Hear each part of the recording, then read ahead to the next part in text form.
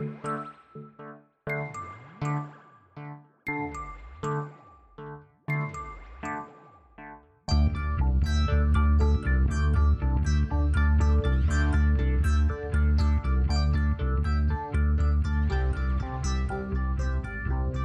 going to try something. Because we had to push our schedule from an in-studio to a remote thing, we were going to have guests on. We were going to have my cousin Nick and his fiancée Jen.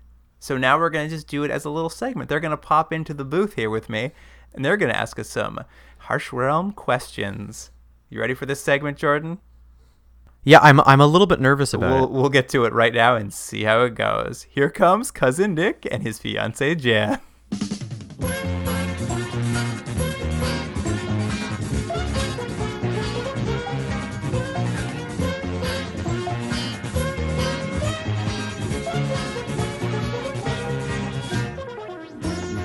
So neither of you have watched Harsh Realm before, just this last episode. Yes, just this last one. The very last one. I mean, as a standalone episode, it was all right, but like, as long as you accept everyone being really, really dumb. Do you think that this show is going to have a crazy plot twist come later, like someone was secretly dead in real life all along, or that an NPC is in someone's real life body? Oh, if the show had kept going? Oh, that's interesting. I think they clearly were going to be setting up something with a character you wouldn't have seen in this episode, but there's a character named Inga Fossa, who's this maybe government agent who is kind of playing both sides. The villain, what's his name? I can't remember the villain's name in this. That's right, Santiago and Hobbs, and I think they'll probably be playing that. What we've learned is not really what the reality of the situation, that there's maybe more to Harsh Realm of what we've seen. But I don't know, Luke, what do you think direction it was going to go in? I like the idea that at some point they were going to put an NPC into someone's human body. I think that would have been a great turn for the show. I think I mentioned it in a previous episode, but I would have liked one of the characters in Harsh Realm to go into Harsh Realm in Harsh Realm, and then just keep going, and then that character also go into Harsh Realm, and just get more and more complicated. So basically Inception. Exactly. Oh wait, I was already done. Forget Chris it. Carter could have beat him to the punch. He could have beat him, but what's his face is just counting all those gold nuggets at home.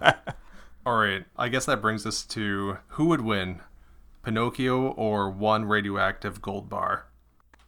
Clearly the radioactive bar doesn't do much other than make someone crazy, so I'm going to guess that he wins, because he didn't have any radioactive poisoning. He just became nuts. So I'm guessing he's going to win against that bar? I guess so. I mean, does that mean he gets to get his sunset finally if he gets that gold bar?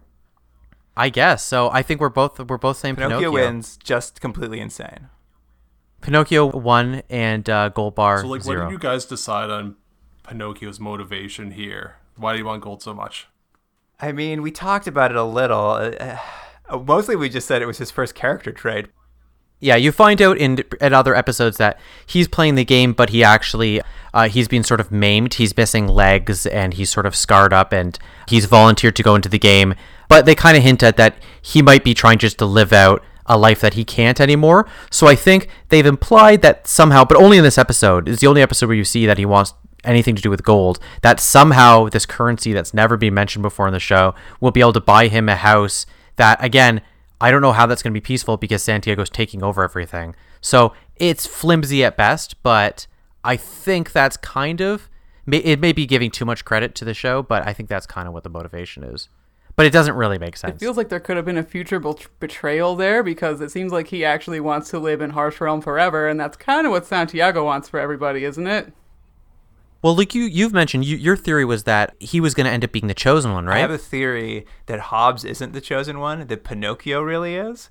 And this is all a long build to him like finding his true self and becoming the hero of Harsh Realm. But I think that's interesting because what you're postulating is he wants to stay there. So maybe that's what happens in the end. Pinocchio becomes the savior, but also gets to stay in Harsh Realm, so he gets the best of both worlds. Or he stays in Harsh Realm so long that he ends up becoming the new dictator. He finally defeats Santiago, but then he just takes over and he starts being the new evil ruler of Harsh Realm. I think we're all on board with that. Everyone's nodding their head very jubilantly. We're all fist so pumping. excited about that concept. Jordan, start writing the script. Oh, I'm already halfway through. All right, so if you were the priest, what would you be using your future vision for? Oh. Ooh.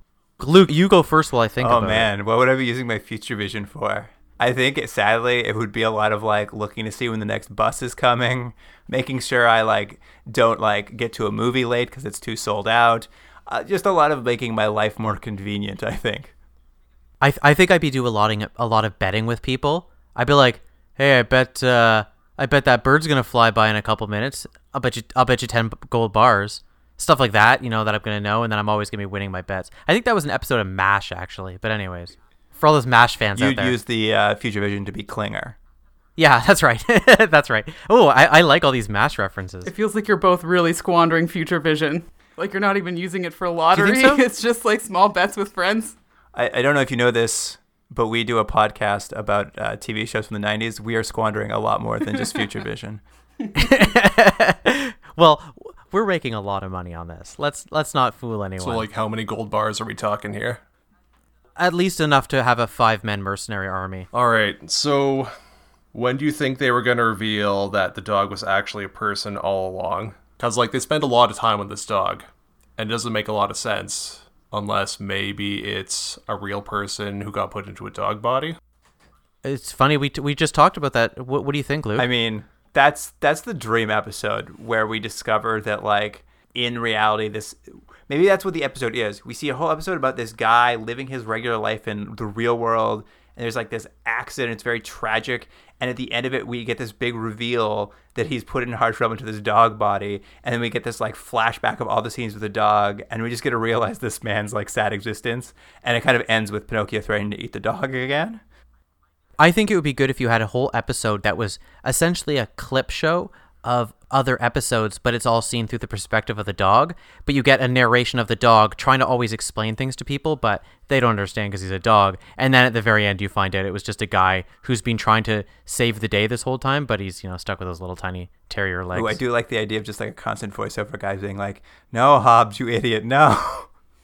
Yeah, exactly. And then he's also sniffing butts. I kind of like it better if it's still barking but with subtitles. Oh, okay, that is better. I'll give you that. All right, guys. Thanks for coming on. Sorry we bumped you from the podcast for this little segment, but there was no way around it. Thanks for having us on. Now we're internet famous. Jordan, are we internet famous? Yeah, All right, goodbye. And he's gone. He walked out of the room. That's the end of it. What a wonderful ending. What a great new segment, which we'll do all the time.